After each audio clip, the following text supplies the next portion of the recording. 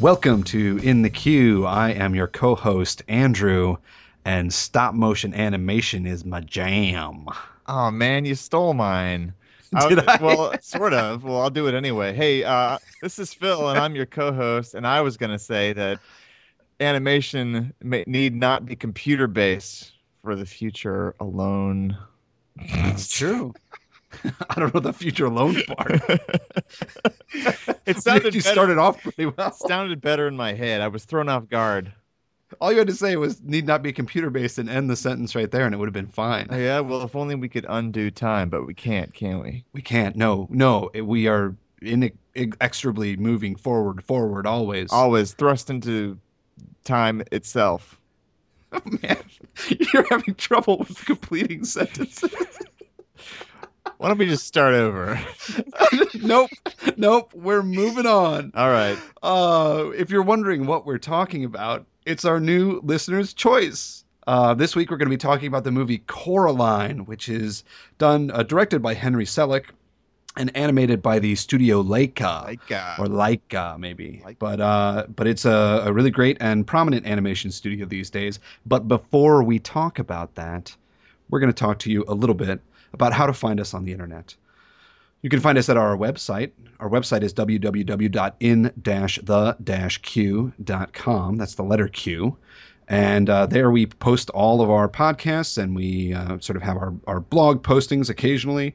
And we invite you to come onto that site and engage in the dialogue with us. Give us listener suggestions and things like that. You can also do the same thing at our Facebook page, which is In the Queue, Queue, Film Conversations with Andrew and Phil. And there you can give us suggestions, and you can also see all of the supplemental materials that we post. Oftentimes we put up funny videos or articles that might inform the film Indeed. that we're talking about. And so you can find all that on our Facebook page, as well as links to the podcasts on the blog. Yep.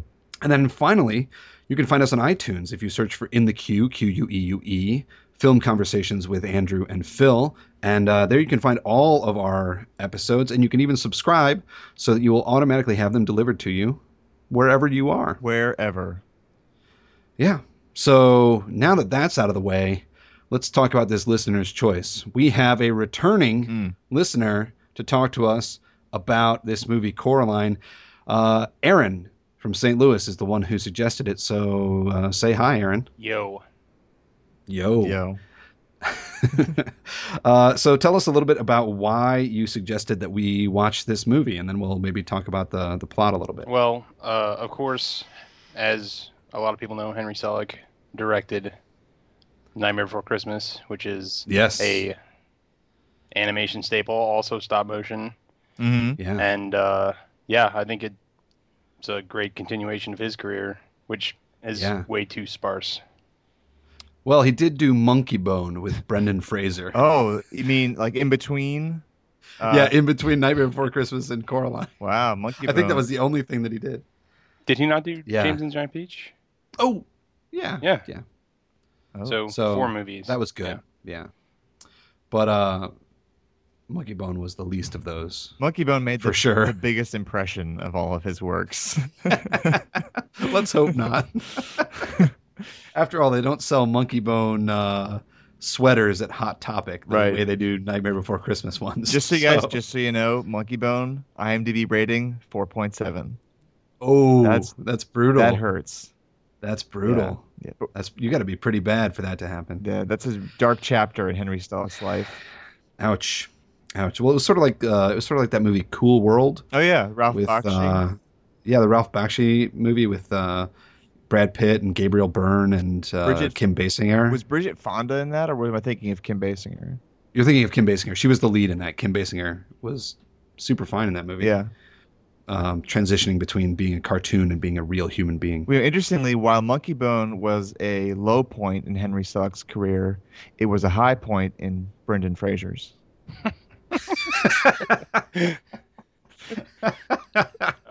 Oh, man. Oh, so cruel. Yeah. Let's talk a little bit about Coraline. Coraline is based off of a book by Neil Gaiman, the very prominent author and comic book writer. Mm-hmm. who has a very storied career at this point, and this came out the book came out several years before this movie did, quite a maybe even a decade before, and was really excellent. And the story concerns a girl by the name of Coraline, who has moved with her family into a place called the Pink Palace, which is a house in the countryside that has 3 apartments in it. The upstairs apartment is occupied by a Russian gymnast. Downstairs apartment is occupied by 2 old British sort of vaudevillian body, raunchy actresses. And Coraline sort of starts to explore this new world that she has found, and makes one friend, a young boy by the name of YB. Wyborn, I think is his full name, but YB. Yes. And she calls him Why were you born? Yeah. And she doesn't really make a friend with him, I guess, at least to begin with. She kind of sees him as like an annoyance, really. Yes, because he's kind of an annoying little kid with a lot of stupid gadgets and a little sort of pedal-powered motorcycle and, the whole 9 yards. Yeah, she's not really that interested, I think, in making friends or extending an olive branch with him, I would say. No, in fact, I would say that she feels very alone in her life. Her parents seem to ignore her. They're more wrapped up in what they are doing. They're both writers, and they moved out to the country to write about gardening, but they're both kind of hate to get out in the dirt and the mud. And Coraline loves all of those things and can't really understand it. And one night she discovers a door in this new Pink Palace, a little tiny door in the wall, and she opens it up and goes through a portal, and on the other side of the portal is a mirror world to the one that she is currently existing in. Indeed. And in that mirror world, everybody has buttons for eyes, and they seem to be the polar opposites. So she has parents in this world, the other mother and other father, who seem to be the polar opposites of her real mother and her real father. They're interesting. They have personalities. They're interesting. They have personalities. They seem to love her and dote on her, and they cook breakfast and do all kinds of great things. They do all the things that she wants her real parents to do. Exactly. And we discover over time that she wants to live in this world, and we get hints here and there that it's a little more insidious than it appears at first, aside from the fact that they all have buttons for eyes, which is pretty creepy to begin with. Yeah. But it sort of grows increasingly more insidious and dark, and soon she finds herself trapped in that world and has to escape. Right. And that makes up the plot of the film. And I love this movie. I love it, not just for the animation, which is absolutely spectacular, unbelievable. It should be said that this is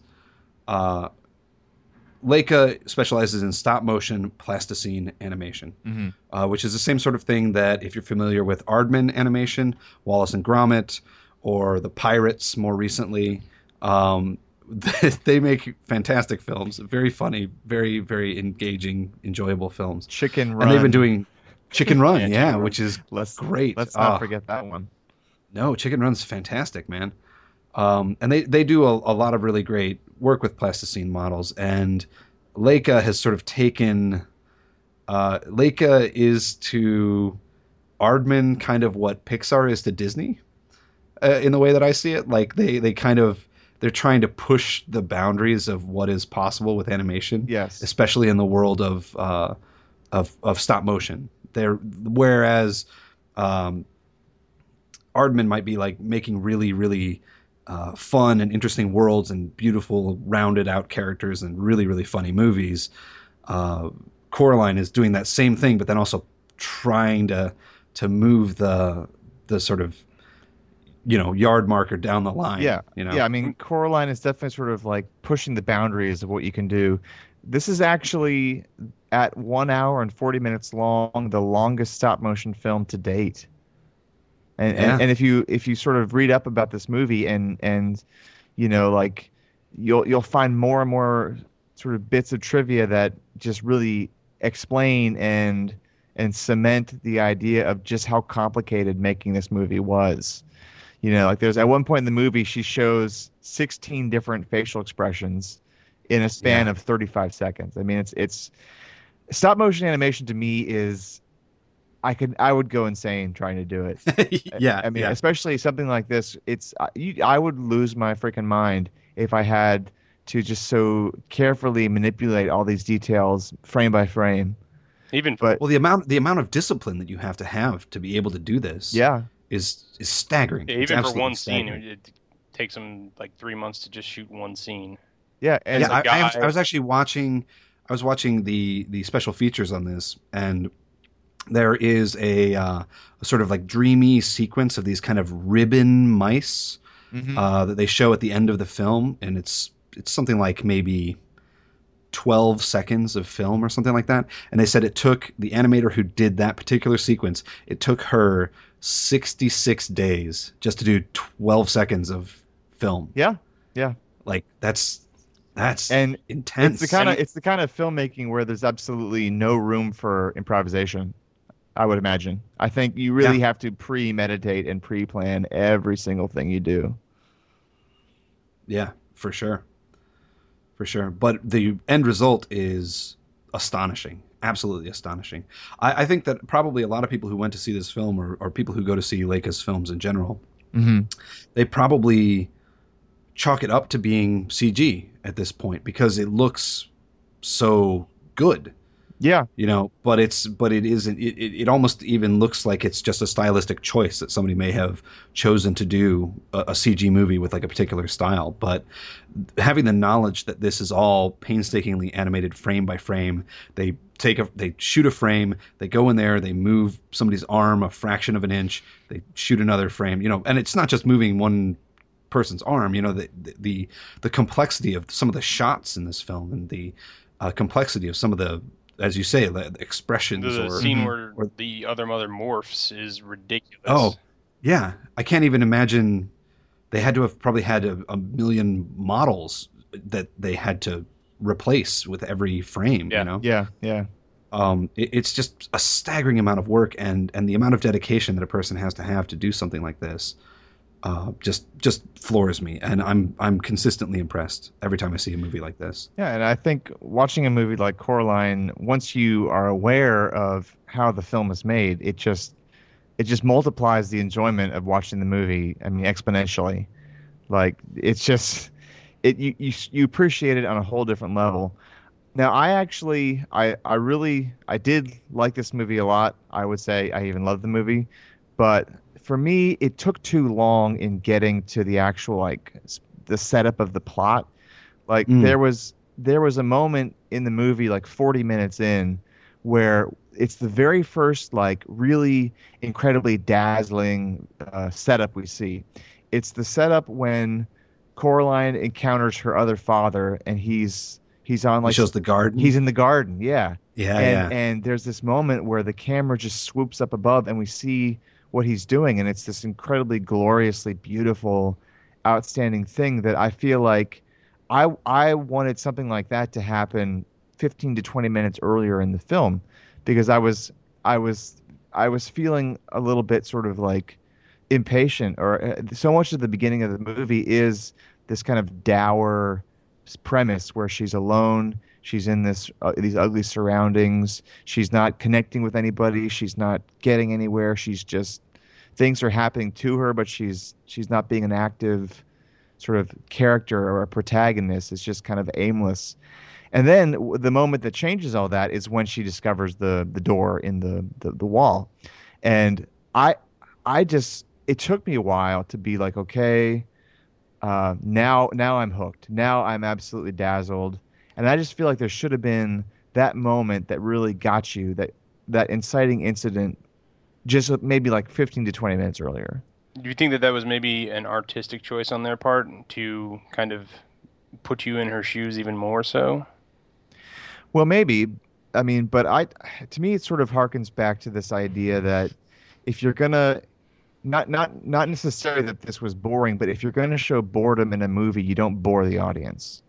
Like there's a way to show a person's plight or a person's unhappiness in a way that's still totally magical to watch. I think that's the responsibility of the filmmaker. I see what you're saying. I don't know. I don't know that if you had taken that inciting incident and placed it that much earlier in the film, I don't know that the idea of contrast would be as stark. Mm-hmm. I think that the reason that it takes so long at the beginning is because it is setting up the behaviors and your expectations for how her mother and her father behave, and it's introducing some of the ancillary characters. It needs to have all of those introductions there so you have a good understanding of what the world is that she's living in before you travel to the other world, which is so starkly the opposite world. I don't think it would have had as much punch if you moved that incident forward in the film, because I don't think that you would be able to be quite so surprised by the contrast. Right. Okay. Well, yeah, I completely understand that they would, they want to sort of give you a healthy dose of what her actual world is like. And it makes sense once there is that moment when we have the otherworldly, beauty, and then we can sort of see like, well, what a stark contrast this is to what she was having before. It was just they were definitely, I mean, polar opposites in terms of what what her world was like before and then after. Yeah, definitely. But I mean, I got hooked on the movie, and there were definitely things about it that surprised me, animation wise. Like one of the things that surprised me was the two British ladies who were voiced by French and Saunders, who are these two famous British comedians. They're very famous in England, maybe not as much here, but it was an inspired choice to have them do the voices.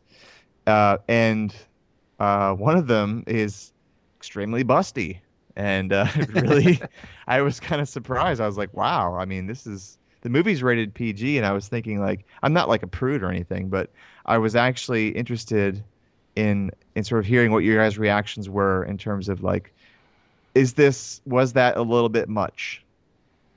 Because she's got gigantic boobs and they're bouncing all over the place. And you mean the play where she just has stars on them? Yeah. She's just got pasties. Pasties. I wasn't shocked by it, nor did I think that it was out of place. I think that the exaggerated, like everybody has an exaggerated body type. The gymnast, the Russian gymnast from upstairs, has this enormous chest, these spindly, 6 foot long spindly legs, these long spindly arms, and he's always doing these weird gymnastics, and it looks amazing and is really incredible. Also voiced by Ian McShane, who's incredible. But I think that her exaggerated proportions were just a great character design. And I think they kind of fit in with the aesthetic of the background of that play. Like very, very 16th century painting where that kind of thing would be normal. Yeah, she came out, she was essentially emulating the Birth of Venus, the Botticelli painting. Right. And even though in that painting Venus is not particularly busty, but I think more than that, to your point, Aaron,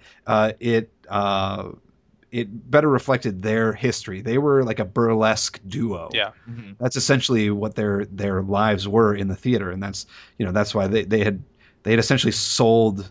Their act was their bodies and their sexuality. So I think that for me, there was nothing weird about it. I thought that it was wonderful character design. I thought that the contrast between this tall woman with, as you say, these enormous breasts and this tiny little red-haired woman who even in the song that they sing mocks her partner's endowments. Like it's really a great kind of back and forth that they have. It's really quite.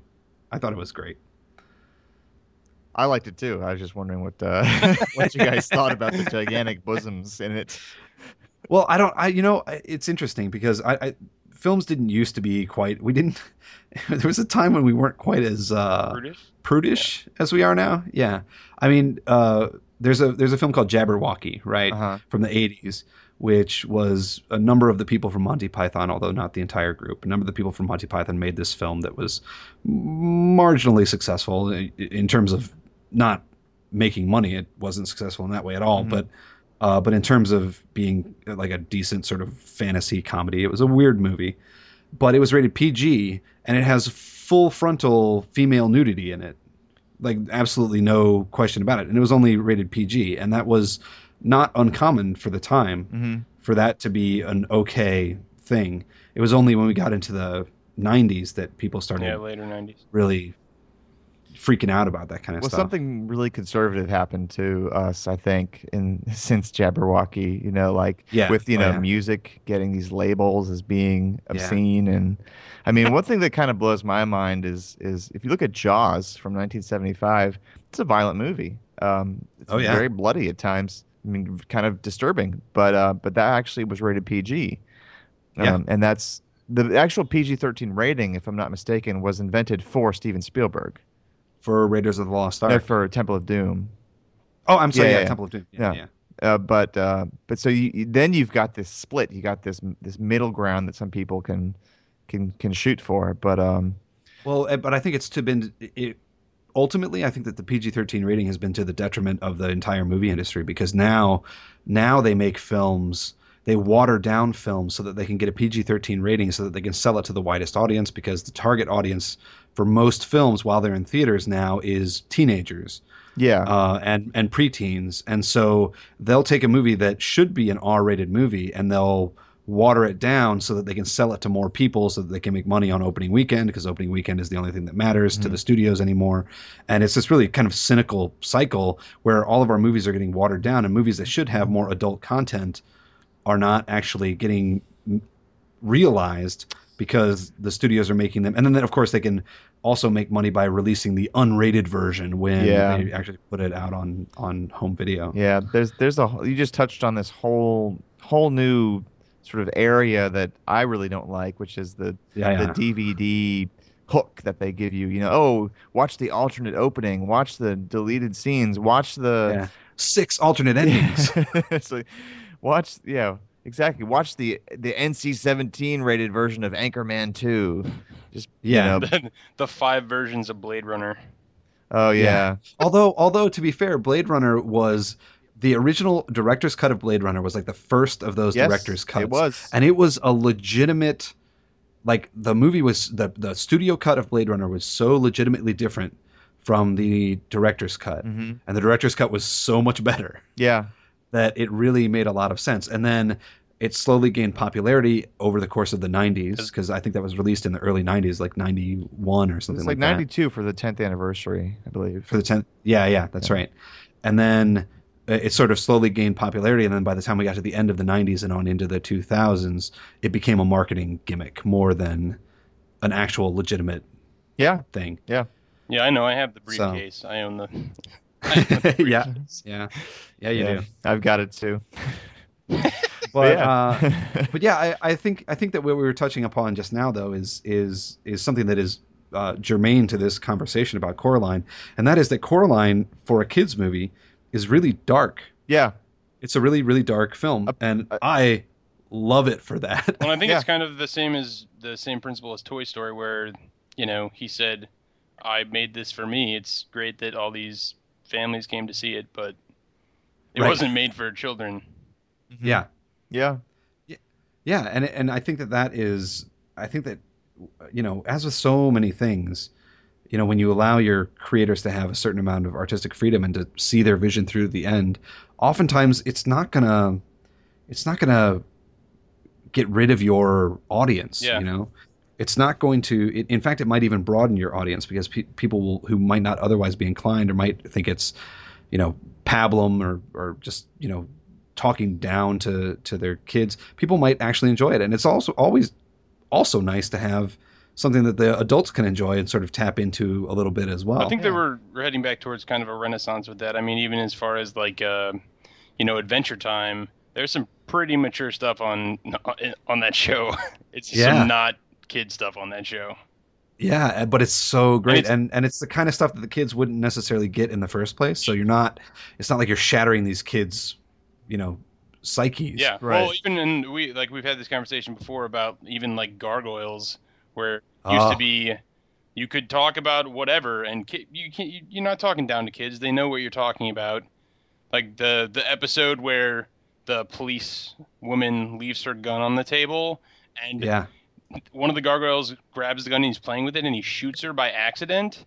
And then by the end of the episode, he says, "I apologize. I shouldn't have been playing with the gun." And then she says, "I apologize. I shouldn't have left it laying around." And it's like, oh, it's taking responsibility for your actions.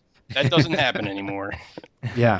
Unless it's in some sort of really obnoxiously like overplayed kind of. It doesn't even like, happen. Well, you need to take responsibility for your it doesn't actions. Even mostly take place in adult films, let alone children's films. Good point. That's true. Yeah. Well, I remember I was thinking about movies that I'd seen as a child that had some things that the adults could appreciate, as well as darker elements. And adult themes. One of the things that instantly came to my mind was the Never-Ending Story, because there's a moment in particular. I'm Artax. Sure, all you guys know. Yep. When Artax is in the swamp and he can't get out. He just can't get out, and Atreyu, he's sad. He's too sad. Atreyu is trying to get him out, but he just can't do it, and it's the slow death that we watch where Artax sinks into the muck, and it's incredibly affecting. And being affected is not necessarily a bad thing.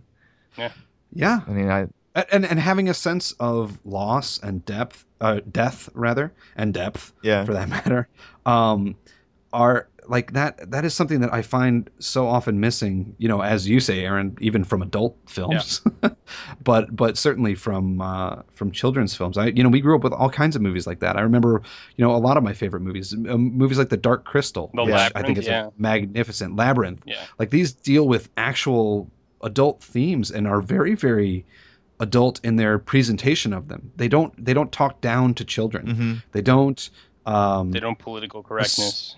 There's no political correctness about them.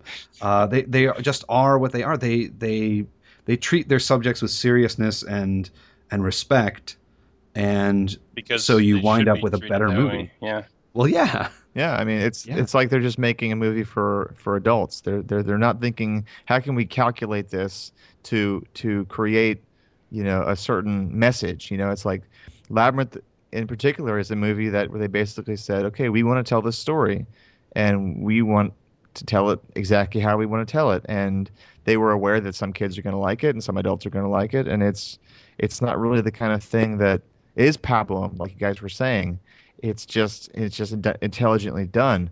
Like I realized recently, my niece is 6 years old, and she's extremely intelligent, and I realized that I can talk to her as if I were talking to you guys, because she acts up so much, and she incurs all this kind of negative attention, and people talk to her like she's like a small child. And I was like, you know what? I think I can talk to this girl as I would talk to an adult, and we have conversations. And I'm not even joking. Like she acts totally different. Well, the generation grows up so much faster now. I mean, social media and everything. The kids are. But I don't even think that's necessarily it. I think children throughout the ages, you treat them like an adult, and they not only will they like that for the most part. Mm-hmm. Kids don't necessarily like being treated like kids, or trying to be controlled as well, or trying to be controlled. Yeah, but when you speak to a kid and actually listen to what they're saying and try and understand it and answer their questions and deal with them like another human being. Yeah, I think you find that they are perfectly capable of processing information. Yeah. They may not be able to understand everything. Maybe more than adult. Some adults with closed minds that don't want to hear what you have to say. Yeah. They've already made up their minds. Yeah. Indeed. Well, I mean, in kids' movies, I mean, just for the sake of this, we'll call Coraline a kids' movie, even though it appeals to adults. The main characters are very resourceful.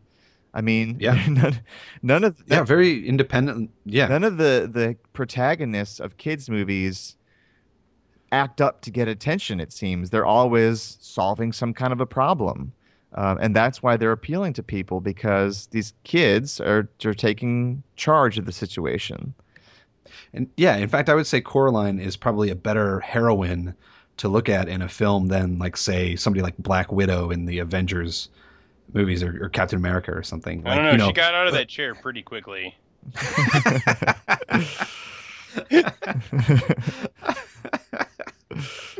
But you get what I'm saying, though. Like, I mean, like, just because I feel like, in fact, this is a whole other discussion that we don't need to have right now. But I feel like a lot of heroes nowadays, the way that they have to be presented, and I think this may be the sort of scourge of the comic book movie.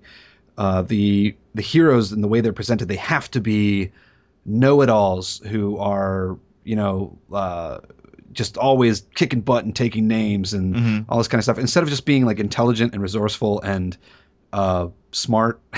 That doesn't seem to be not as much value seems to be placed on those things. So you wind up with a heroine like Coraline, who not only is smart and resourceful, but also has human flaws, like, wants and desires that are completely understandable that get her into trouble, but then she's able to sort of, work her way out of it. I mean, it's a very nice to see that kind of a hero in your movies. Yeah.